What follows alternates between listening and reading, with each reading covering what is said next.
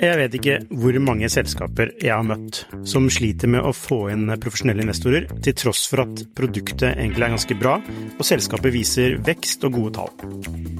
Hvis det er en ting de proffe investorene er på utkikk etter, i tillegg til at du bygger et bra selskap selvfølgelig, er hvordan du håndterer dine aksjonærer, eller ditt såkalte cap table, som det heter på startupsk. Et ødelagt cap table setter rett og slett en stopper for selskapsutvikling. Unlisted.ai gjør det mulig for selskaper å håndtere aksje- og opsjonsprogrammer, aksjeeierboken, captable og det meste av rettigheter inn mot aksjene i selskapet på ett sted. Prøv Unlisted.ai sin gratisversjon i dag.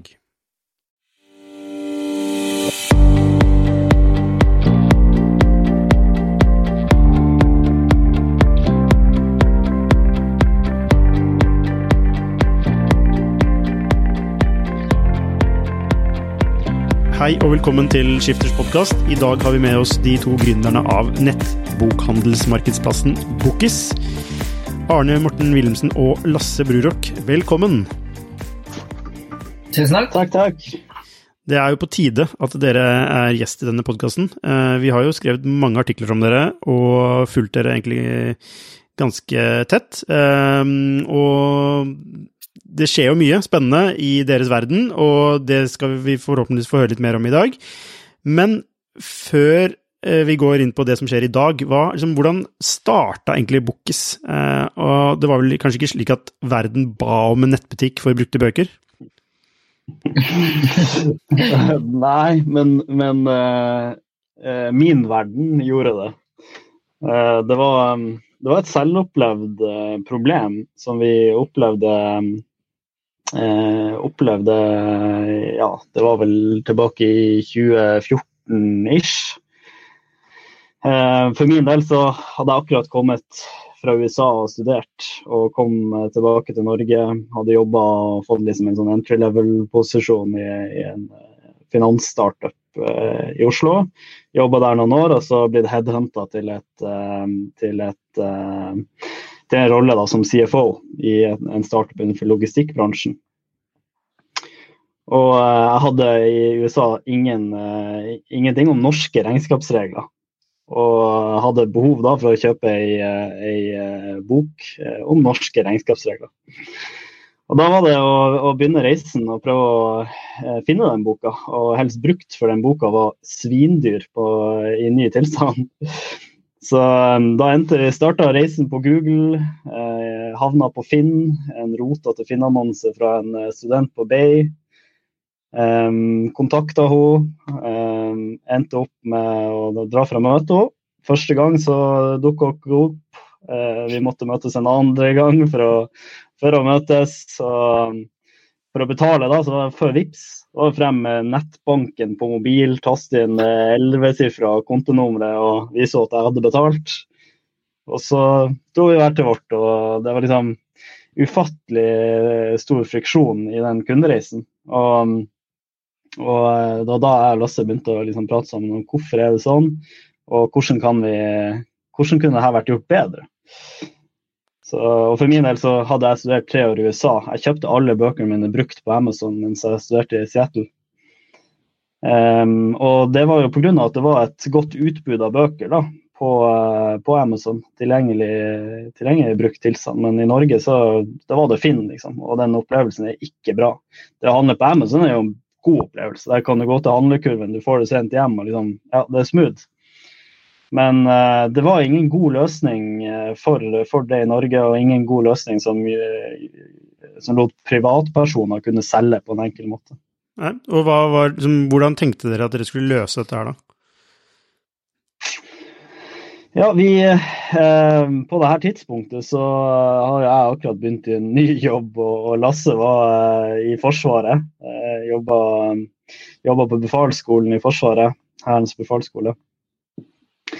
Men vi bodde begge to i Oslo og begynte å kaste en del ball. For det vi mente var løsningen på dette problemet var å gjøre det superenkelt for selgeren å selge. Fordi hvis det ikke er enkelt nok for selgeren, så får du ikke et effektivt marked. Og sånn som i USA, hvor Amazon er stor på brukte bøker, så skyldes det at de har masse sånne store bruktbokhandlere som sender alle bøkene sine til deres varehus, og de kan sende ut. Men det er ikke noe effektivt peer-to-peer-marked. Så vi mente at ok, skal vi løse det her i Norge, så må vi få til et skikkelig effektivt peer-to-peer-marked. Og da må det være enkelt å legge ut, det må være enkelt å manage det her. Det må være enkelt å levere, og det må være enkelt å få betalt. Så vi begynte der, og da var det å prøve å løse ett av de problemene. Og vi hadde egentlig løst alle problemene utenom levering lenge. Men til slutt, så etter flere møter rundt omkring, så fant vi et lite oppstartsselskap innenfor logistikk som het Helt Hjem, som tilfeldigvis hadde lyst til å starte en pilot som passet veldig godt for oss, som da var hjem-til-hjem-levering. Ja, når du sier en liten startup, så tenker man en liten sårbar startup, men det er jo ikke hvem som helst som står bak Helt Hjem, er det det? Det er det jo ikke. Det er jo Schibsted som står bak dem. Men på dette tidspunktet så var de veldig tidlig i sin reise da, i forhold til å kunne tilby netthandelsløsninger. Så da foregår det slik, da, hvis jeg ikke tar helt feil, så man som selger så kan man egentlig bare legge boka si i en pose og skrive på en kode, og så kommer avisbud og plukker opp boka og sender den til mottakeren gjennom... Yes. Så det er jo veldig enkelt, men bare sånn oppfølgingsspørsmål på det, fordi altså, det er jo veldig enkelt, men dere er jo i stor grad basert på altså, logistikken til en annen aktør. Er ikke det litt skummelt? Sånn er det jo i mange faser av innovasjon, at i starten når noen gjør noe genialt og kult, som Helt Hjem gjorde i forhold til opphenting hjemme og levering, så er det jo en periode hvor man er litt sårbar, og man liksom stoler på hverandre og håper at det her går veldig bra. Altså, Helt Hjem kunne jo lagt ned tjenesten for alt vi visste etter et år, ikke sant? Men vi hadde veldig trua på det her, fordi vi så en stor trend innenfor netthandel, vi så en stor trend innenfor delingsøkonomi, og det var ingen grunn til at de ikke skulle lykkes med det her, sånn som vi sa det i hvert fall. Så vi var sårbare lenge, men Posten slang seg jo på etter hvert og slapp sin løsning som heter digitalt frimerke, som er et alternativ til Helt Hjem som vi har, som er liksom vi vurderer og også ser på som liksom noe som kan lappe dekningsteppet vårt, men også være et alternativ for oss. Så det er bra, vi tror det vil bare komme flere og flere sånne løsninger, og særlig i storbyer så ser vi jo at det bare vokser frem stadig flere sånne aktører som driver med smarte logistikkløsninger, og gjerne last minute. Hvis vi går litt tilbake Ja, last minute. Hvis vi går tilbake til den aller første tiden, da, når dere startet et selskap, jeg vet ikke om dere har startet selskapet før, men i en sånn fase så prøver man ut mange ting, og så er det jo mye som funker, mye som ikke funker, gjerne mest som ikke funker. Hva er det dere gjorde som ikke funket, og hva lærte dere av det? Med tanke på, la oss si vi skal bygge en ny startup, hvordan ville dere gått frem da for å unngå de feilene?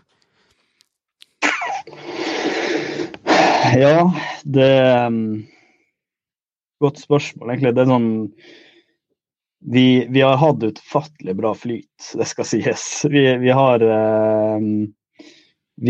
virkelig ligget i flytsonen når det gjelder liksom produkt og de strategiske valgene vi gjorde der. Det har funket veldig bra.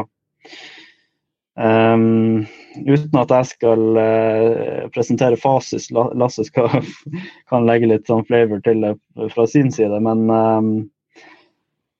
fra vår del så var det ufattelig mye læring bare i det å være gründer, være tidlig fase, være to stykk som skulle utgjøre en så stor forskjell i en liten kategori, så vi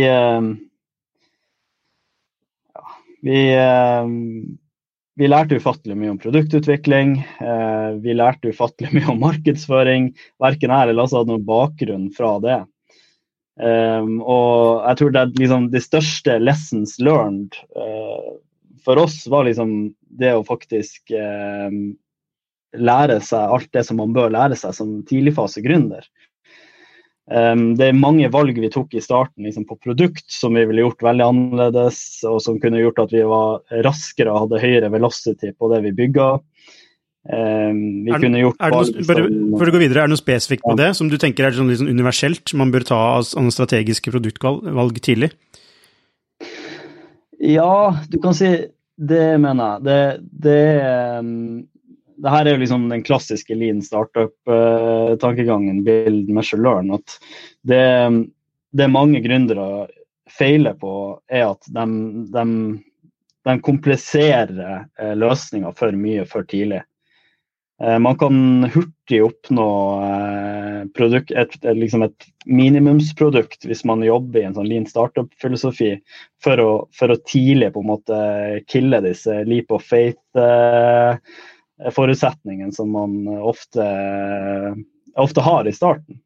Og for oss så gikk på en måte produktet ble veldig fort veldig avansert og hadde veldig mye features, og vi hadde veldig mye tanker rundt hvor vi ville at det skulle, sånn at vi kunne, hvis vi hadde gjort det igjen da, så kunne vi sikkert ha vært kanskje opp mot dobbelt så effektiv i forhold til å levere produkt hurtigere. Ja, og da handler det for eksempel om å bare liksom, ok, hvilke problem skal dette løse? Hva er den ene tingen vi kan gjøre som løser det problemet, og bare gjør den bedre og bedre? Er det litt sånn, i stedet for å legge på masse features som kan bidra litt inn til å løse problemet? Yes, bare tidligere få produktet ut der i hånda på kundene, sånn at du kan få de erfaringene du trenger. Og det, ja. Men jeg tror Lasse vil være enig i at vi har lært ufattelig mye når det gjelder markedsføring, kommunikasjon, PR, liksom den her helhetlige sømmen man må ha på hele selskapet. Og det bør man ha helt fra start. Og det har vi på en måte lært oss gradvis at det er viktig. Du kan jo kanskje legge litt til på det, Lasse. Ja, jeg er veldig enig med det du sier, men jeg tror den viktigste læringen for oss på markedsføring var jo det å gå tørre å spisse nok, som du er inne på, Lukas, det å tørre å bryte ned målgruppa di. Vi begynte jo med å skulle lansere i Norge, og så brøt vi ned til Oslo, så brøt vi ned til studenter, og så brøt vi ned til en skole, og så brøt vi ned til en klasse. Vi skjønner? Så brøt vi ned til en person? Jo, men det er jo faktisk... Det skal serve Mathias. Ja, men ja. Så vi var på en klasse, og vi var faktisk på personer, som du sier, og snakket med dem, og motiverte dem, og hjalp dem, og fikk masse feedback, for vi mente at det var lettere å spre det her hvis en hel klasse hadde, og digget det, enn hvis det var en person i en klasse, en annen, en på denne skole. Så vi en klasse på Høgskolen Kristiania på BI ble det liksom en linje, og så ble det skole, og så tok vi læringer fra den skolen. Sånn at når vi da skulle begynne å markedsføre oss mot en ny skole, så hadde vi lært masse da. Så den build, measure, learn-tankegangen, og det å tørre å spisse, det er sånn, du kan aldri spisse det nok i starten, fordi man tenker alltid sånn, målgruppa mi alle det. Det er en klassiker da. Det er jo veldig interessant, for at du skaper jo et håndterlig univers, ikke sant? Altså, dette her er jo litt sånn nettverkseffektprodukt, ikke sant? Hvor det er avhengig av et fungerende nettverk, og så har det liksom gått ned til, hva er den minste nettverksenheten? Jo, for eksempel en klasse, den kan vi ha kontroll over, og da kan vi få i gang den dynamikken, og så kan vi vokse derifra utover. Er det litt det du prøver å si? Jepp, det er egentlig spot on, og det er litt sånn, det er vel Peter Thiel som snakker om det i Zero to One, om det å ha et monopol. Så vi ville heller ha monopol på en klasse, enn å ha en student fordelt på alle skoler. Vi skjønner, for det er sånn, hva er det? Ja. Og det igjen handler jo om relevans, ikke sant? Det handler om å kunne skape praktisk verdi for noen i en veldig bred kategori som liksom alle bøker, så har du ikke praktisk verdi hvis du liksom har litt litt krim, litt romaner, litt ikke sant, studentlitteratur. Du blir ikke relevant for noen da. Men for en klasse så kunne vi faktisk være ufattelig verdifull, fordi de fant alt pensumet der. Så, ja, ikke sant, nettopp. Ja. Jeg vet ikke hvor mange selskaper jeg har møtt som sliter med å få inn profesjonelle investorer, til tross for at produktet egentlig ganske bra, og selskapet viser vekst og gode tall. Hvis det en ting de proffe investorene på utkikk etter, i tillegg til at du bygger et bra selskap selvfølgelig, hvordan du håndterer dine aksjonærer, eller ditt såkalte cap table, som det heter på startupsk. Et ødelagt cap table setter rett og slett en stopper for selskapsutvikling.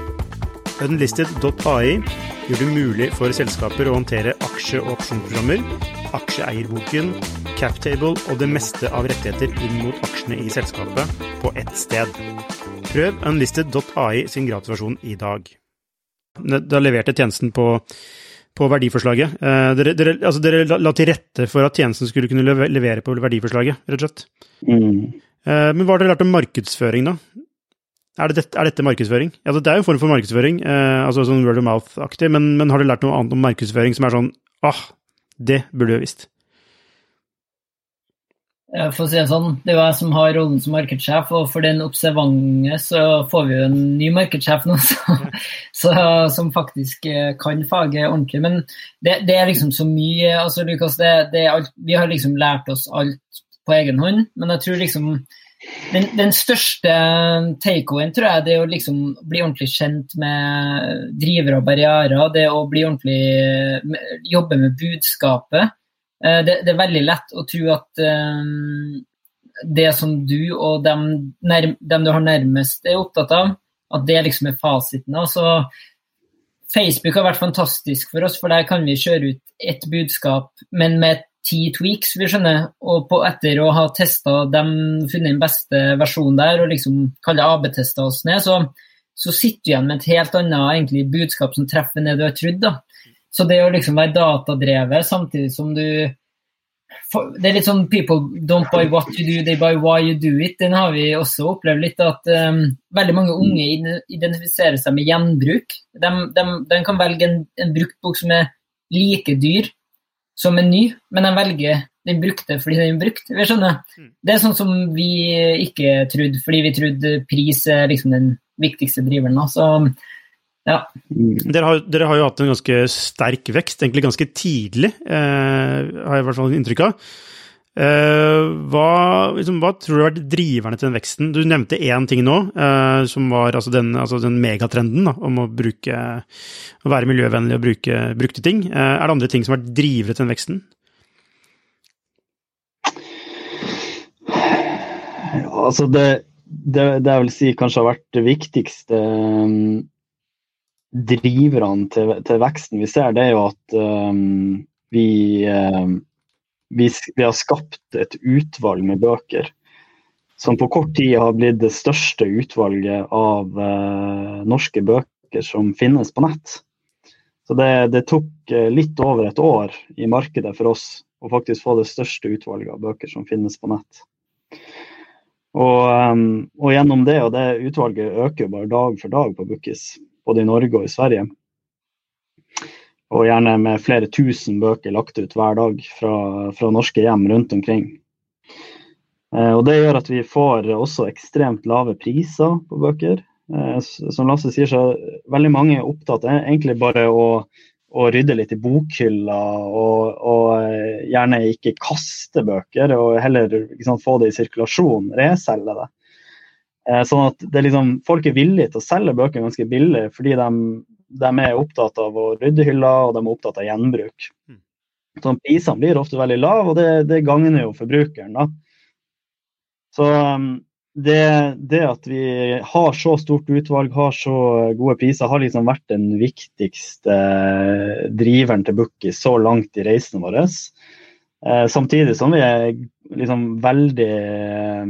Vi rir jo på en måte bølgen av gjenbruks- og sirkulærøkonomitrend, samtidig som e-handelen vokser med rundt 20% årlig i de fleste nordiske markeder. Så det kombinasjonen av alle disse faktorene som gjør at vi vokser veldig sterkt. Og så har vi også blitt vi har blitt mye dyktigere på hvordan vi skal kommunisere budskapet vårt, og de viktigste verdiforslagene til selgere og til kjøpere, og nå til forfattere i tillegg. Hvor mange brukere, altså hvordan definerer dere brukere når du sier vekst? Altså hva vil det si? Altså det antall titler, er det et mål? Og antall brukere, og hva er en bruker? En bruker er en registrert bruker for Bookis. Det kan være så mangt. De har mange jobs to be done, som vi kaller det. Det er selgere som er ute etter å bli kvitt den pappeska de har med bøker i boden. Det er selgere som har en bokhylle, slik som den du har bak deg, Lukas, som kanskje ikke har plass til en ny bok, som har lyst til å selge en bok for å få plass til å sette inn en ny. Det er kjøpere som er ute etter å finne den boka de har lett etter i alle år, som de plutselig fant. Og det er kjøpere som er ute etter den boka som kompisen anbefalte, og som de fant billigst hos oss. I tillegg så bruker folk tjenesten vår for å lage lister, for å ha kontroll på bøker, for å følge med på bøker som de gjerne skulle kjøpt, som enda ikke er tilgjengelig. Sånn, brukergruppen vår er ganske spredt imellom disse ulike. Men la oss si vi skal finne da, altså, jeg vet ikke om dere jobber etter et konkret, kall det aktive brukere da, ikke sant? Og hva er en aktiv bruker, eller er det aktive selgere, eller hva er den der ene metricen dere blant brukere dere ser på? På brukere så er det aller viktigste vi ser på, det er kombinasjon av retention, eller altså da gjenkjøp, og hvor mange transaksjoner de da har i løpet av et år, som en kohort. Så det er på kjøpesiden, primært? Yes, vi fokuserer i stor grad på kjøpesiden, når vi er liksom blitt moden i et marked, sånn som vi er i Norge da.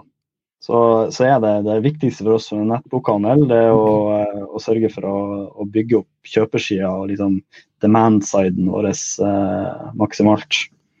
Mens i Sverige, som er i tidlig fase, så har vi litt annet fokus. Der har vi veldig fokus på selgersuksess. Der har vi veldig fokus på å få bøker lagt til salg. Så selgersiden får veldig mye fokus også i den tidlige fasen vår. Er det fordi at når man skal bygge opp en markedsplass, så må du ha tilbudssiden oppe og gå før først? Altså det er der man må, det er høna, eller egget.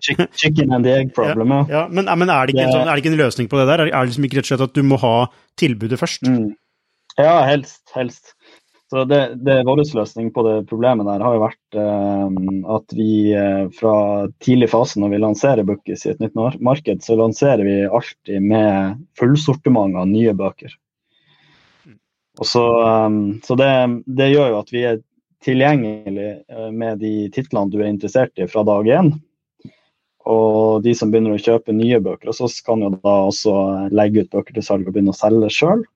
Og så jobber vi med å få inn litt mer som profesjonelle resellers og disse 2 brukergruppene av selgere som jeg nevnte i sted. Hva er intervallet på et bokkjøp hos en bruker? Altså, har dere noen idé om det? Altså, er det per måned som er tidsintervallet, eller er det per år? Forskjellig ut fra målgruppen, egentlig. Vi deler opp bokmarkedet i liksom bokelskere, avid readers, som er liksom aktive lesere, og sporadiske lesere. Nettopp. Og hvor mange ganger ønsker du at bokelskerne skal kjøpe da, en bok på Bookis? Bokelskeren bør kjøpe en bok på Bookis 1 til 2 ganger i måneden. Nettopp. Og det er, men hvorfor er ikke metricen deres antall salg per måned for den målgruppen? For det tar jo opp i seg både retention og det tar opp i seg vekst da. Ja, nei, det kan du si, men for oss så det, vi har en mye bredere målgruppe enn bare fokus på liksom naile bokelskerne, sånn at vi vet at liksom true retention, som det heter på disse andre målgruppene, helt annerledes enn bokelskere. Og vi ønsker ikke å ekskludere de andre fra våre målsetninger. Vi følger med på, vi skal ha et bredt nedslagsfelt. Vi skal være det go-to-place da. For alle disse. Og da det riktig å se på at folk kommer tilbake, basert på den forventet gjenkjøpstida vi forventer da på de ulike målgruppene. Ja. Retention jo en veldig, veldig bra metric, generelt sett, egentlig, og underbrukt, spør du meg, ikke sant? I måten, fordi det sier noe om i hvorvidt folk liker tjenesten, ikke sant? Eller, altså, og får den verdien ut av den tjenesten som ment da. Men forretningsmodellen deres, det en cut per salg? Det sånn det funker? På brukte bøker, ja, så det. Vi tar et tjenestegebyr i transaksjonen, og det tar vi fra kjøper i dag, og ingenting fra selger, det gratis å selge. Og hvor mange transaksjoner før det blir lønnsomt? Altså... I et marked med en sånn stable state, så ligger det på en sånn 500 til 700 000. Og i dag, hvor ligger det i dag da? I Norge så runder vi nok kanskje 200-300 000 transaksjoner i år. Det imponerende da. Dere halvveis til lønnsomhet. Ja, det går riktig vei, og det nå som jeg sa, vi tar jo ingenting, vi har jo ingen gebyrer på selgersiden i dag, og vi ser jo veldig mye potensial i å kunne skru liksom tilbudet litt bedre til, sånn at vi kan hente ut litt mer av verdien i transaksjonen da fremover. Og det ser vi også lignende selskaper gjør i andre markeder. Så dere vil øke marginen, skvise ut litt mer for å få en bedre omsetningsvekst? Yes. Ja, fornuftig. Apropos penger, dere har hentet en del penger hittil. Hvor mye har dere hentet så langt? Vi har hentet litt over 20 millioner så langt. Ja, og det å hente penger jo easy peasy, det ikke? Eller sånn. Eller sagt på en annen måte. Altså, hva da? Ja. Nei, altså det å hente penger, det er vanskelig å si om det lett eller vanskelig, ikke sant? Det avhenger jo helt av forskjellige ting. Tidlig så avhenger det jo mye av teamet, men etter hvert så har du gode nok metrics, så det lettere, ikke sant? Enn hvis du har dårlige metrics. Men for dere, hva synes dere om prosessen med å hente penger? Det sånn elsk-hatforhold? Det kun hatforhold? Sånn, men vi må gjøre det? Eller hvordan det?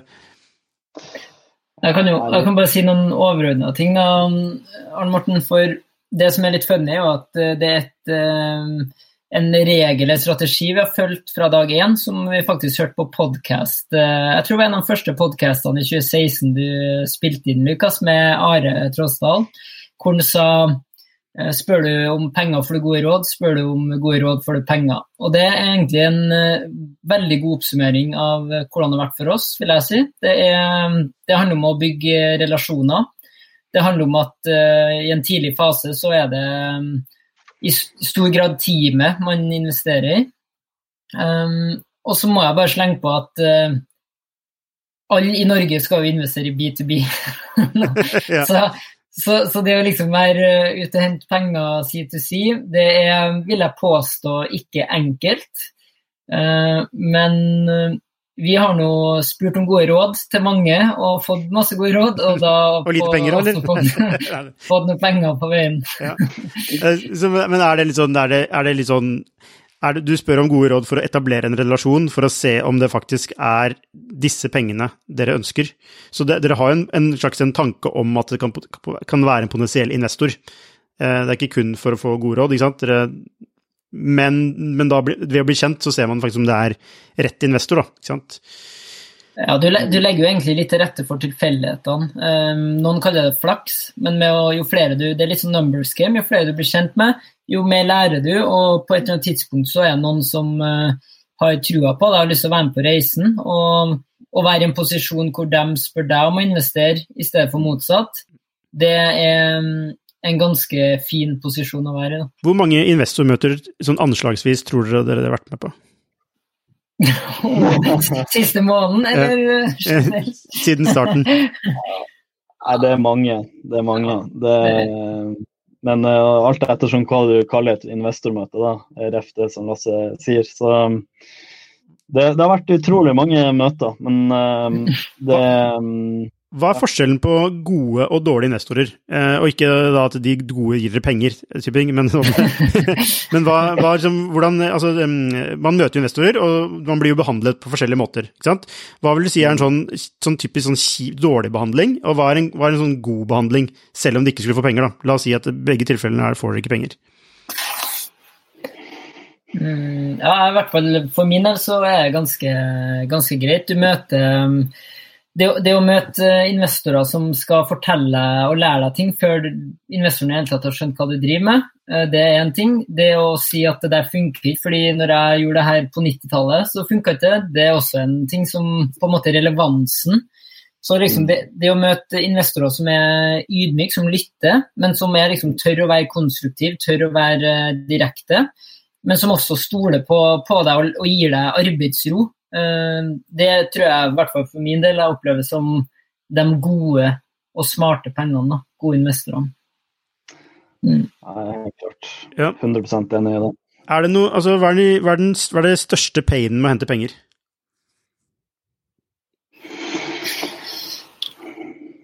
Tid. Det tar tid bort fra kjernevirksomheten. Ikke sant, alternativkostnaden som når du er et lite team og kanskje begge founders må bruke tid på prosessen og liksom utnytte ikke utnytte, men gjøre best mulig bruk av tida si da, på alt fra å liksom booste traction til å samtidig kunne greie å ha nok møter for å legge til rette for de tilfeldighetene som du vil at skal slå i din retning.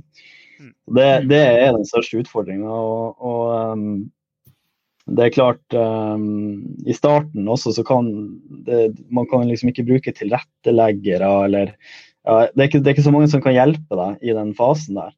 Du må gjøre mye av det selv, og det tror jeg veldig mange founders vil oppleve på samme måte som vi har opplevd, at det er veldig krevende i starten å greie å opprettholde god nok momentum på prosjektene man har i drifta, og samtidig greie å få bra traction på fundingprosess. Men vi har jo gått veien av å liksom ikke involvere oss med noen akseleratorer eller miljøer som Startup Lab eller lignende.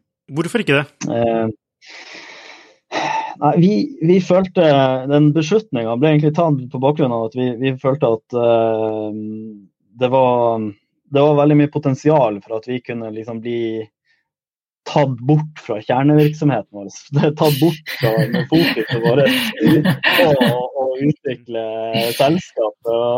Lasse flirer, for han er jo verden, altså Norges mest i alle fall sosiale fyr, og elsker å prate og er ufattelig nysgjerrig på folk, og det er liksom godfot zone of genius for Lasse. Så for oss så var det bedre å på en måte sette oss for oss selv, og så heller oppsøke disse miljøene når vi hadde satt av tid til det. I stedet for at det på en måte ble en sånn distraction som det ble liksom satt av tid til gjennom proxy av å være der. Så det er tid, det er respekt for tid som gjorde at dere ikke vil sitte der? Tid og fokus da, fordi som Arne Morten sier, det handler litt om å legge til rette for gode vaner og gode dager, og putte meg inn i Startup Lab der. Det er jo som å putte en gira bikkje midt i en inngjerdet greie med 100 andre bikkjer. Jeg hadde kommet til å blitt kjent med mange, lært mye, men vi var 2 stykker, så hvis 50% av selskapet flyr rundt og prater skit, så ja, det kommer sikkert noe positivt ut av, men det er liksom, vi måtte bare tvinge oss til å ha fokus da, og det gjorde vi med å sette oss i Nydalen, og i det som heter Fattigkroken, Det var der de som ikke hadde råd til kontor satt. Der satt vi i god stund, og vi har fortsatt kontor i Nydalen, da. Så det har funket bra, altså. Yes, nå kommer vi over på andre del av denne podcasten, og skal vi snakke litt mer om hvordan dere jobber internt, for altså, jeg vet ikke om noen som like bevisste på liksom, hvert minutt de bruker, eller like bevisste på hva slags prosess de bruker, og for å oppnå hva, og hvordan dere skriver ut alt, og setter alt i system. Så jeg tror vi har skrevet en artikkel om dere, altså Bookis metoder, en artikkel på Skift, altså, for dere så ekstremt metodefokuserte. Jeg tar ikke feil, gjør jeg det? Dere det. Så altså det jo altså prosesser. Du sendte over noe til meg før den sendingen, Lasse. På prosesser så det bare sånn, det en 17 punkter.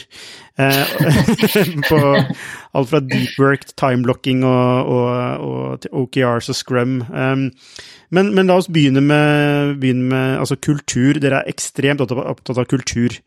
Og det veldig mange som snakker om kultur, at kulturen viktig. Men når jeg spør folk, også på den podcasten, liksom, hvordan definerer du kultur? Så ofte så handler det om altså, at ja, det egentlig for at folk skal yte mer, da, ikke sant? Det blir litt sånn der, vi skal vinne, litt sånn der i drivkraften. Og det ikke noe galt i det, men for dere da, først og fremst, hva er kultur for dere? Og hvorfor det så viktig? Ja, det bare for å svare litt på det du sa da, så det jo, kultur jo, det var Peter Drucker som sa at culture eat strategy for breakfast, og det vi enige i, for oss så handler det om at å løse oppdraget og ta vare på dine ansatte, det liksom, det alt det handler om. Hvis vi kun løser oppdraget, ja, så går det på bekostning av ansatte, da får du folk som blir utbrent, som ikke trives. Men hvis du kun tar vare på ansatte og ikke løser oppdraget, så det en vennegjeng. Så det liksom, du må klare å balansere det, så du må klare å ha fokus. Og så må du klare å ta vare på deg selv og på folkene rundt. Så liksom, kultur til oss, det handler om å ha et sett med verdier, ha en visjon som alle, hvis ikke verdiene og liksom, visjonen vår treffer deg, så passer ikke Bookis for deg. Og så vi nesten sykelig opptatt av Morten og jeg, av at folk skal trives, trivselsbasert. Og du kan tenke deg, vi kommer fra hæren. I hæren så kollegaer villige til å offre livet sitt for hverandre. Og det kanskje ikke noe mål i Bookis å komme dit, men vi kommer fra en kultur som veldig sterk. Og så kan man jo diskutere hvor sunn den alt men vi har opplevd noe av det sterkeste innenfor kultur, så det var det vi hadde lyst til å ta med oss fra hæren, en kultur hvor vi virkelig jobber for hverandre, og hvor vi har et verdigrunnlag som felles, og hvor vi egentlig bare heier på hverandre. Det spisse albuer, det eksisterer ikke i Bookis, og det får du gjennom Arne Morten. Ting vi gjør og sier, ting vi ikke gjør og ikke sier, det kultur. Og det smitter nedover og bortover og oppover. Så kultur for oss, det å være gode eksempler i alt vi gjør hele tiden. Og det også å ta feil, men da står du for det, og så får du feedback, og så lærer alle, du skjønner. Det var et langt svar, men det liksom kultur til oss da. Ja, det jo et slags sånn, jeg vet ikke selv helt hva kultur men jeg lærte det når jeg studerte, at en kultur kan enten fremme eller hemme strukturen. Altså den har en sånn effekt på strukturen da. Så du kommer ikke utenom struktur, men kulturen kan jo faktisk ødelegge, altså du kan faktisk ikke få oppnå det du ønsker fordi du har dårlig kultur, eller det kan hjelpe deg å oppnå det mye kjappere fordi du har god kultur da. Men dere bruker begrepet drusing hele tiden. Hva betyr det for noe? Ja, drusing igjen også en sånn, kall det en enkel måte å bygge samhold rundt noen ting. Drusing sånn i overført betydning vel å gi gass eller å bare ha moment og bare være tørr da, og ikke være så redd for å feile. Så drusing for oss, det handler om moment, det handler om å tørre å strekke opp handa, og fordi i verste fall så har du lært noe.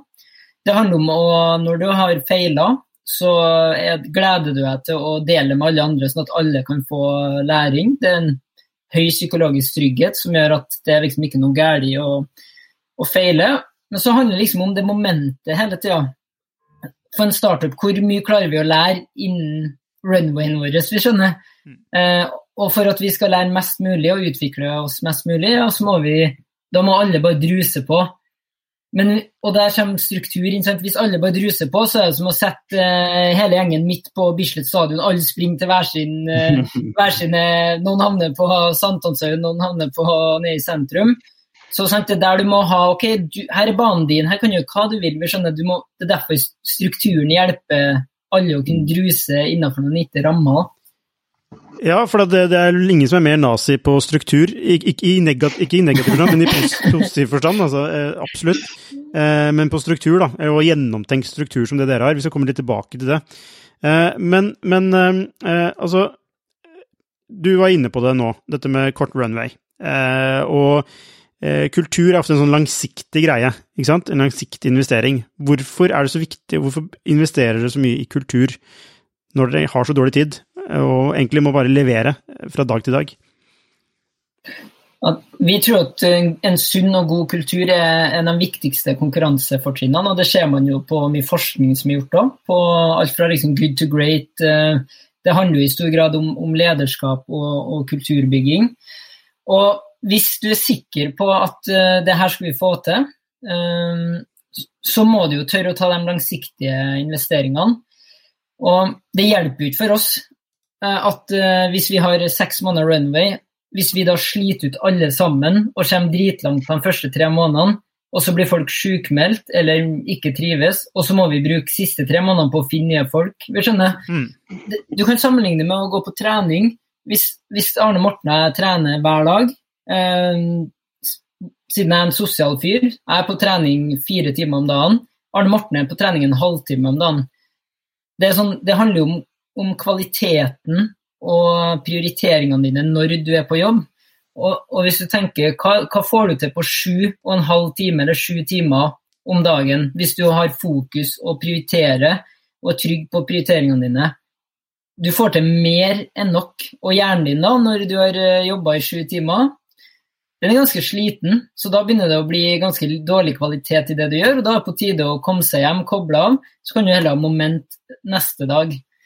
Så for oss så handler kultur om det ikke kult å jobbe sykt lenge, det kult å prioritere riktig, ha fokus, tørre å si nei, og nå målene sine innenfor en arbeidstid. Da. Ja, dette bringer oss litt sånn over på prosess. Altså, en ting jo prosess for selskapet, en annen ting jo prosess for enkeltmennesket, og hvordan det kan levere mest mulig produktivt. Og så henger det sammen med kulturen som tilrettelegger for at man skal kunne være produktiv. Da. Det vil si at man ikke blir mast på med en e-post sent på kvelden, ikke sant? Fordi du vil ha et svar på noe, men at det en respekt da, ikke sant? For en enkelt tid. Men dette med prosesser, altså dere har lenge snakket om OKRs, og dere har hatt, jeg har inntrykk av at dere har knekt noen koder der. Men hvorfor prosess så viktig? Ja, det som viktig med prosess, du kan tenke deg, jo en ekstrovert utadvendt person med lese- og skrivevansker. Det sånn, hvis jeg ikke har noe prosess og struktur, så har jeg veldig dårlig forutsetning for å klare å gjøre de riktige tingene. Så prosess og struktur for oss, det handler egentlig om å løse et problem. Nummer 1 OKRs. Hvordan kan vi gjøre en prioriteringsøvelse og bestemme hva det aller viktigste vi skal oppnå? Men så oppdager vi jo problem nummer 2. For å sette seg mål noe en ting, men hvordan klarer vi faktisk å sørge for at folk eksekute på de riktige tingene?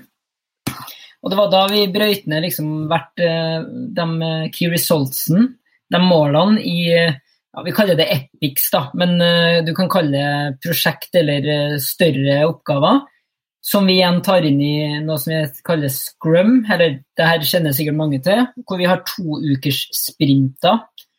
I alle timene, sånn som marketingteamet, da sitter vi etter 2 uker, og så ser vi, ok, det her har vi gjort, og så går vi og ser på målene. Hvor vi? Hvor skal vi? og så det bare, ok, vi må gjøre de her tasksene, og da bryter vi det ned.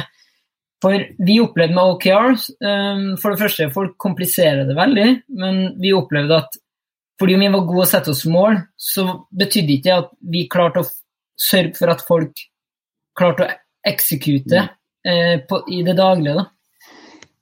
Ja. Og det liksom, du lærer ikke på skolen hvordan du skal jobbe mest mulig effektivt. Selv ikke studieteknikk noe som vi lærer studenter. Så selvfølgelig lærer ikke studentene hvordan de skal jobbe best mulig når de en del av et team eller en enkeltperson. Så vi så liksom det at jo mer folk vi ble i Bookis, jo mer diverger liksom de ulike måtene til å jobbe med individuelle målsetninger, men også teammålsetninger og hvordan du leder prosjekter, begynte liksom å dra ut i flere retninger. Og det her så vi heldigvis veldig tidlig.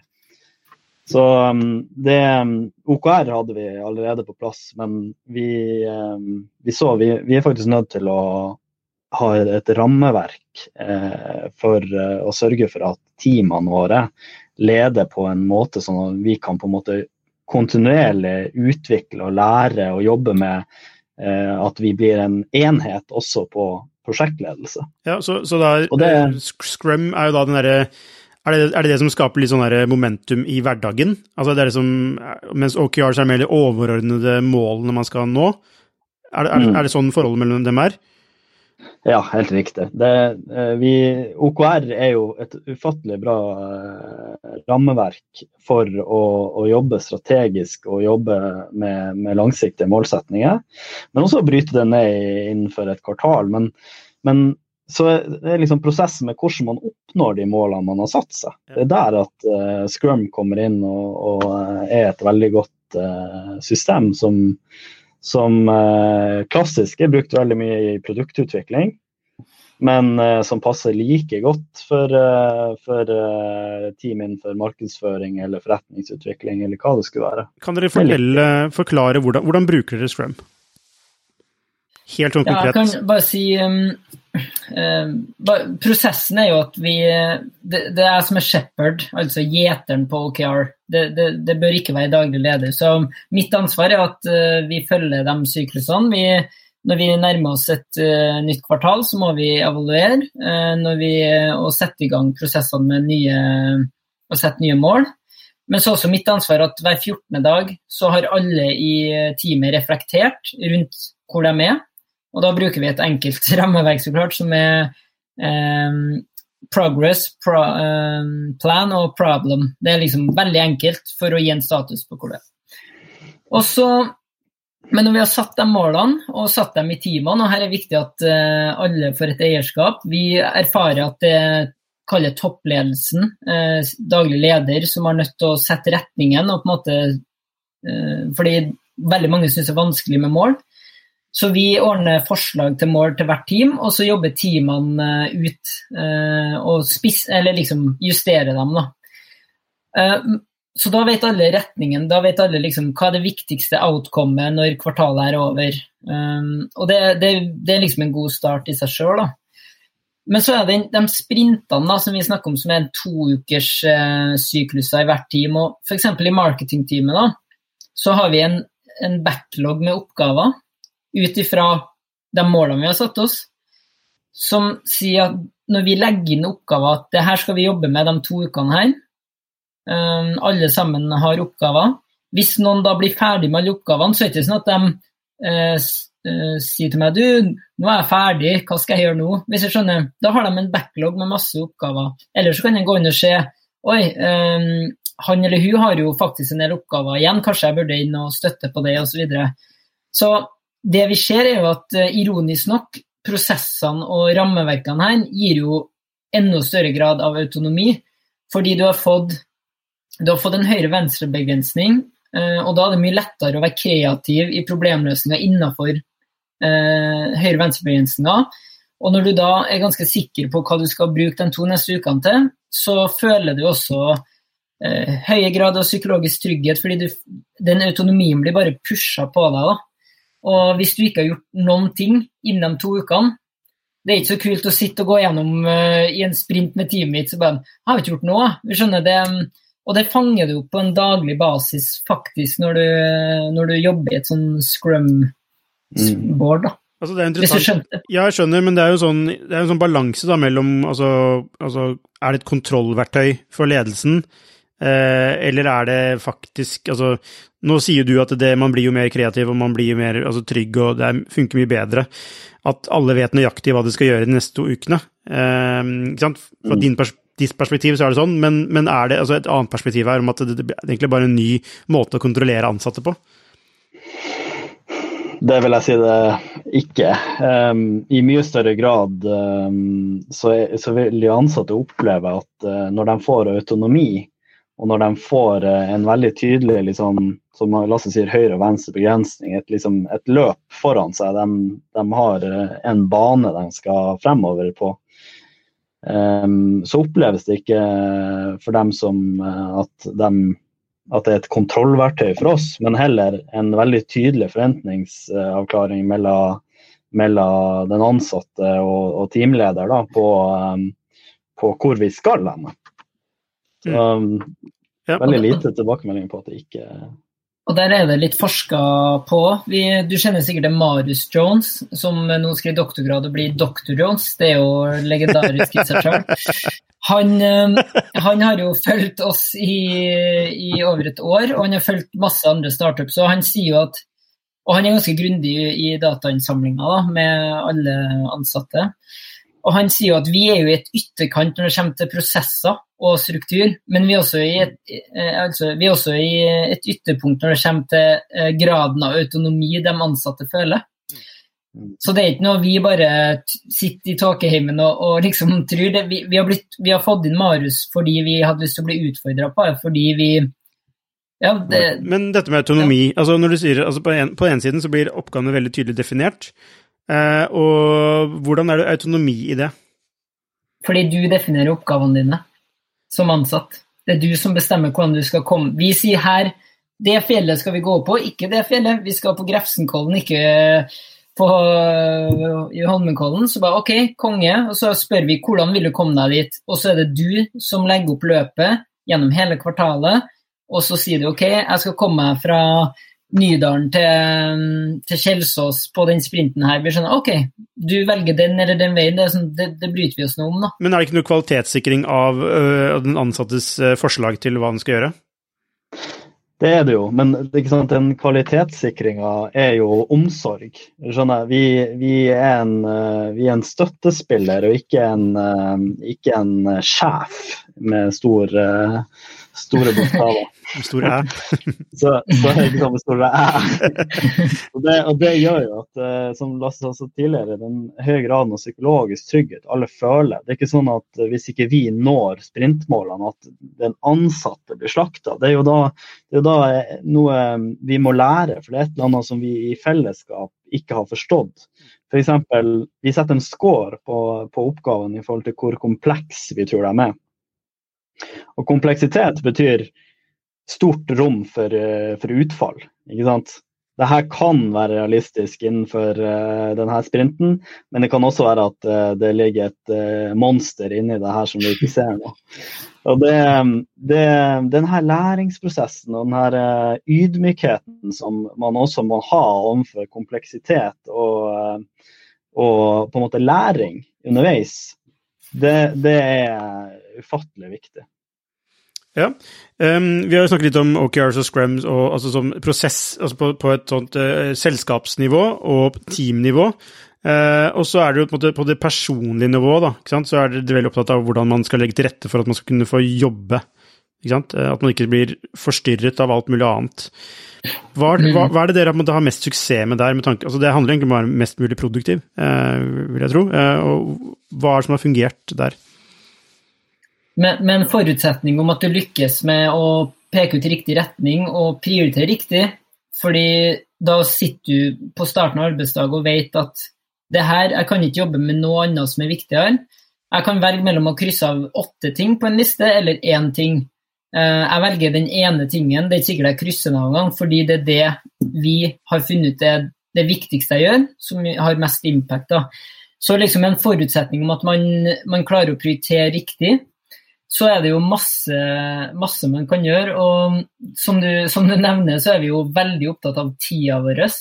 Du kan tenke deg, eneste ressursen i verden du aldri får igjen jo tida di, og for meg så det helt sjukt at når det kommer ansatte som har på push notification, her det står, på Snapchat så står det, Arne Morten skriver til deg, får du push? Og så det sånn, men så får du en snap, fordi han skrev ikke, så bare sånn, vi skjønner, det du har jo at folk begynner å bestemme hva du skal fokus på, ikke? Så enkle ting liksom som å skru av push notification, enkle ting som å legge inn ting i kalenderen du skal jobbe med, fordi den klassiske optimisten jo en fette tidsoptimist, så det bare sånn, i dag skal jeg gjøre det her, så har du skrevet 20 ting, da vil du jo aldri komme i mål, fordi du har ikke, som Arne Morten snakker om, den kompleksiteten. Hvis du da legger inn de tingene du skal gjøre, begynner med hva det viktigste jeg skal gjøre, så legger du det inn i kalenderen din, så ser du, jeg rekker bare 2 ting i dag. Men vet du hva, det helt greit, fordi det det aller viktigste jeg kan gjøre, som har mest impact på målene våre nå. Men hvordan det legger til rette for, du har snakket om, jeg sendte en mail som jeg fikk svar på 1 måned senere, fordi det hadde vært den der deep work-boble. Nei, det ikke bra, men hva det? Altså, hva det? Altså, deep work? Deep work noe vi har fått veldig sansen for, og det handler jo om å være veldig bevisst på tida di, og på hva ting du utsetter deg for, fordi hjernen din, spesielt system 2, da, altså det kognitive delen av hjernen din, den blir sliten, og da det veldig dumt å begynne dagen med masse møter, og så sitte og skal liksom gjøre deep work. Det vil si, for deg så vil jo det å gjøre research, skrive en sak, det jo typisk ting du vil starte dagen med, fordi forskjellen på kvaliteten og også tida brukt, hvis hjernen din uthvilt og du har fokus, det ganske stor fra hvis du sitter på kvelden og bare dunker noe ut. Så grunnen til at du fikk svar 1 måned senere var fordi jeg tok en beslutning på det her viktig nok for der vi nå med selskapet? Og der kom jeg nå dessverre frem til at nei, det ikke det, og nå må det var så viktig for oss med det momentet med der vi jobbet med studiestart, Sverige, funding, så da ble det sånn. Ja, jeg synes det dritkult at man tar seg den, bygger seg... Ytterpunktet, andre enden av skalaen jo det som vi kaller shallow work, og det jo det vi i hvert fall livredd for at du har ansatte som går hjem hver dag fra jobb og bare, i dag har jeg gjort mye, versus, i dag har jeg bidratt til at vi kom nærmere målet. Så shallow work typisk e-poster, ting som egentlig ikke skaper så mye verdi for selskapet, eller bare sånn, det å administrere og bare... Hvis du skjønner? Ja, jeg føler jo at det her arbeidsprosess 2.0 da, ikke sant? Altså, la oss si du har arbeidsprosess 1.0 da, som du har i mye i de etablerte selskapene, hvor du nesten bare blir målt på hvor lenge du sitter på jobb, ikke sant? Helt idiotisk. Ikke sant? Og hvor hvis ikke du konsulent, for da får du timesbetalt. Ikke sant, nettopp, ikke sant? Det jo bra, men det noe med den der... når man hører prosess, så blir man skeptisk, fordi man assosierer det med den tradisjonelle måten prosess blir brukt på, da, som et kontrollverktøy. Som overhodet ikke handler om autonomi, eller, det ikke sånn at det ikke eksisterer autonomi i etablerte selskaper, men det et mer kontrollverktøy da, for å sørge for at folk gjør jobben sin. Ikke sant? Man har til og med fortsatt sånn stemplingsur, digitale, man bruker det fortsatt, faktisk, ikke sant? Som sånn her, det tiden du på jobb, det, vi kjøper tiden din, vi kjøper ikke hva du leverer, men det at du på jobb fysisk den tiden, så det greit liksom. Og til dette her nå da, som dere snakker om, som handler mer om outcome, eller det å skape resultater, det å ha en tro på enkeltmennesket, at enkeltmennesket som regel sitter på de beste løsningene selv, men selv om de ikke skulle gjøre det, så ligger det en verdi i at man selv kan få utforske de tingene man selv mener, ikke sant? Riktig for å nå hovedmålet. Det ligger en sånn altså en slags kjærlighet til mennesket i det da, ikke sant? Til det enkeltmennesket. Og jeg vet ikke om dette et spørsmål, men dere enige med meg i den observasjonen fra det tradisjonelle arbeidslivet til denne, kanskje kaller det nyere måten å jobbe på? Så hvor enkeltmennesket viktigere? 100% enig. Men det noen forutsetninger i en sånn type prosess som vi har vært inne på tidligere. Og det ufattelig viktig med den kulturen som ligger til grunn. Det ufattelig viktig å ha gode prosesser for å skape liksom den her retningen som vi vil ha folk til å gå i. Når du har forutsetningen og den høye psykologiske tryggheten, ikke minst også, og at folk tør å sette målsetning og tør å feile, da har du forutsetningen for å kunne aktivere arbeidsprosess 2.0 i bedriftene. For det. Men har ikke etablert et selskaper sånn kultur, at man tør å feile? eller det motsatt kanskje? Mitt inntrykk i hvert fall at dette her totalt sett jo et system som vi ser ting går mot versus gå ifra da. Men dette henger jo sammen også da med ledelse, ikke sant? Det en bevissthet rundt ledelse. Og hva deres syn på hva god ledelse for dere? Altså, det på en måte, tar strukturen over for ledelsen, på en måte? Eller trenger man ledere i dette systemet? Før vi går videre, hele poenget her at vi scrapper alt som komplisert, som ikke enkelt. Vi elsker å forenkle, så det kan høres ut som vi har tatt helt av og lever i en helt sånn syk verden, men det faktisk, det så forenklet at hvem som helst som kommer inn, de skjønner å lære de prosessene her veldig fort. Så det liksom, det et viktig poeng her at vi gjør det for å forenkle for oss selv, fordi vi vil ha autonome, vi vil heller ha folk, vi må holde igjen en dytt, for å si det sånn, men også fordi at folk skal skjønne det. Så det bare en viktig sånn, for det kan høres ut som vi bare helt ute å sykle og elsker kompliserte modeller og prosesser. Så, men når det liksom kommer til ledelsesfilosofi, så det jo egentlig, som jeg sa innledningsvis, løs oppdraget og ta vare på dine ansatte. Og hva skal du gjøre med dine ansatte? Jo, du skal jobbe med de 2 C-ene som vi opptatt av, det kompetens og confidence. Nok en gang enkle rammeverk. Og de går ganske hånd i hånd. Du kan ikke ha en ansatt med skyhøy kompetanse og 0 selvtillit, men kanskje verre andre veien hvis du har en skyhøy selvtillit og ingen kompetanse. Altså, det her må du liksom utvikle, det går ganske sånn lineært, så du må utvikle det hånd i hånd.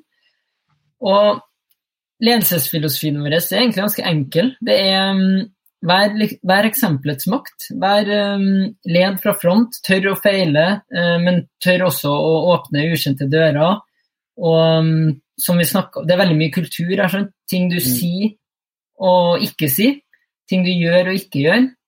Arne Mortnes kan sitte i OKR-møter, og Arne Morten kan plukke meg fra hverandre ganske greit, men da sitter jeg og noterer fordi jeg lærer, og hva skjer med de ansatte? De lærer at shit, å få konstruktiv tilbakemelding, så lenge det saklig, og så lenge hensikten at du skal lære noe og på en måte dykke i kjernen, det jo veldig positivt. Hvis du skjønner sånn at det jo lederne som kulturbærerne, det lederne som på godt og vondt legger lista for hvordan de neste lederne og hvordan kulturen skal bli. Da. Det jo et viktig punkt her vil jo da kanskje være tillit. Da. Altså det må eksistere en tillit mellom deg og Arne Morten for at han skal kunne kritisere eller altså, gi feedback på det du gjør. Da. Og du tar det imot på den måten, så det forutsetter en tillit. Ikke sant, og særlig når det kommer fra, så nå Lasse kanskje et dårlig eksempel på det, men når det kommer liksom ovenfra og ned, så når det kommer fra lederen din til en ansatt, for eksempel, så den tilliten ufattelig viktig da, og som vi har sagt mange ganger, sånn den psykologiske tryggheten da, som en ansatt føler, i forhold til at sjefen på en måte plukker fra hverandre noe som kanskje ikke var så bra, eller kanskje ikke som det var kanskje ikke helt gjennomtenkt, ikke sant? Det er ufattelig viktig at en ansatte, eller den det gjelder, føler at det her gjør lederen min av omsorg. Ikke sant? Det her gjør vi fordi vi skal bli bedre på noen målsetningene våre. Ikke fordi man står i fare for å bli sparket i neste uke, liksom. Altså, jeg føler at det er diametralt motsatt fra hæren, da. Hvor det er sånn, hvor det er hierarkisk, og du skal liksom adlyde blindt, altså satt på spissen, da. Nei, der har du sett mye dårlige filmer, Lukas. Ledelsesfilosofien i hele Forsvaret er jo intensjonsbasert, og handler jo, når du går befalsskolen, så er det første du lærer, det er å sitte i en ring hvor du sitter i midten, og så får du feedback, 3 konstruktive, 3 positive ting fra alle rundt. Det er veldig ubehagelig i starten, men når du begynner å se at du utvikler deg, og at alle sammen gir deg feedbacken for du skal utvikle deg som menneske, team, liksom, og leder, så er det sånn, på et eller annet tidspunkt da, som egentlig er ganske raskt, opplever vi, så skjønner jeg at alle kritiske spørsmål, kritiske spørsmål, og det er liksom et steg nærmere å utvikle det du jobber med til et bedre produkt eller resultat da. Men det er kultur, som Arne Morten sier, det her er 100% kultur. Og, altså altså, hvis jeg skal forstå det her da, så er det høy grad av ærlighet er jo da en typisk verdi, men det må backes opp av tillit, ikke sant? Slik at man må tenke at den personen som kommer med feedback må ville meg vel. I et etablert selskap så vil det kanskje i større grad skru på forsvarsmekanismene, ikke sant? Når du får en feedback, fordi det truer meg og min posisjon. Og det er en sånn naturlig greie hos mennesket. Men altså, hvordan jobber dere mot det? Unnskyld? Jeg kjører på... Det kan også være systematisk. Det kan også være systematiske feiler som gjør at den ærligheten feiler. For eksempel at lederen i den avdelingen har bonus som de skal nå. Og faen også, nå ødela det for at vi skulle få bonusen vår i vår avdeling. Skjønner du? Og da plutselig har du sånn systematisk feil også i organisasjonen. Som gjør at du kan skape sånne suboptimalisering da, som ikke gjør at alle drar i en retning, men alle drar litt i forskjellige retninger. Så var deres holdning til bonussystemer da? Bare for å henge på den da, hvis du er ekstra smart da, så er det jo OKRs til bonuser, for da får du ansatte som setter deg enda lavere mål. Ja, så dere snakker altså insentivstrukturen må matche kulturen og den resterende, altså det du ønsker å oppnå. Vi har ikke noe bonus, for å si det sånn. Nei, ok, dere tror ikke på bonus? Nei, vi tror på at alle skal føle eierskap til selskapet og til retningen til selskapet. Alle skal ville selskapet vel, sånn at alle ansatte i Bookis får tilbud om en insentivpakke som involverer aksjer. Yes. Jeg vet at dere har et styremøte om ikke alt for lenge, så jeg skal prøve å respektere tiden deres, som dere er opptatt av, og runde av. Hvis det er noe sånn helt på tampen, da, er det noe råd dere har, altså, og da tenker jeg først og fremst til gründere som kommer etter dere i løypa, altså, har dere noe sånn der, jeg vet at det er teit å spørre om sånne generelle råd, men er det noe som dere selv har følt på, hadde jeg bare visst det, så hadde det blitt enklere. På den ene siden, og da også på den andre siden, altså etablerte selskaper, hva er deres råd til dem? Men først gründerne, hva bør gründere vite, som dere har lært? Det skal du velge en ting. Jeg tenker det, Lasse kan få gi sine meninger på det her, men jeg tenker i alle fall at det som liksom, vi har strukturert hos oss, som vi synes fungerer ufattelig godt, det er å se på at du har 2 viktige områder du må jobbe med som en organisasjon. Du må jobbe med, eller som en startup, du må jobbe med organisasjonen din, og du må jobbe med strategien din. Og vi har snakket veldig mye i dag om organisasjonen din, for her tror vi på at det finnes noe som det aller viktigste av alt, og det å ha en god kultur med en visjon og verdier som gir en tydelig retning for selskapet. På denne kulturen så må du knytte folk til deg. Du må knytte flinke folk til deg som utfyller hverandre, som komplementerer hverandre, og så til sammen utgjør et ufattelig godt team. Og sist, men ikke minst, når du har et ufattelig godt team med en ufattelig god kultur, ja, så må du knytte prosesser tett til deg som en organisasjon, som gjør deg i stand til å nå målene dine, og som får frem det beste i alle sammen. Da nailer du organisasjonen din. Og så strategi, selvfølgelig. Og der har vi lært ufattelig mye, og vi lærer fremdeles, men på strategien så jo det viktigste å oppnå på sikt jo å naile forretningsmodellen. Men før du nailer forretningsmodellen så må du ha en product market fit, og det må du jobbe med, samtidig som du må jobbe med en distribusjonsstrategi for å nå markedet ditt. Og så må markedet være av en størrelse, av en attraktivitet som gjør at det verdt å ha en strategi i det spacet. Så her liksom modellen som vi har i våres hoder, som på en måte har blitt til gjennom våres reise, og vi mener at skal du lykkes som startup, så må du ha alt det her på stell. Hvis du mangler en del her, hvis du mangler kulturen, som vi mener kanskje, altså det det aller viktigste i hele modellen, ja, da kommer du på et eller annet tidspunkt til å feile.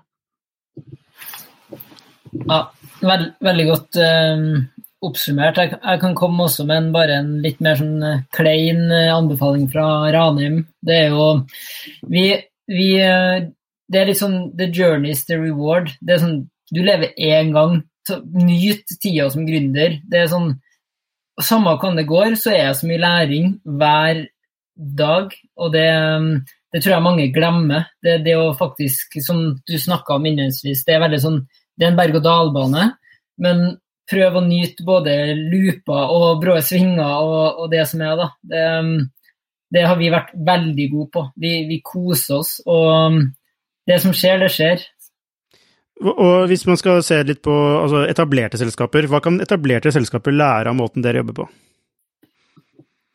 Jeg vet hva, det sånn, det kultur, altså. Når jeg snakker med folk og bare hører hva de driver med, så mange så jeg bare sånn, kødder, det null kultur, det fokus på, som du litt inne på, det kun fokus på seg selv, det virker liksom som veldig mange sliter med å bygge, som du inne på, det viktigste hvor lenge du jobber. Jeg snakker med flere som setter på timer på e-post for at det skal se ut som du jobber sent. Tenk hvor trist!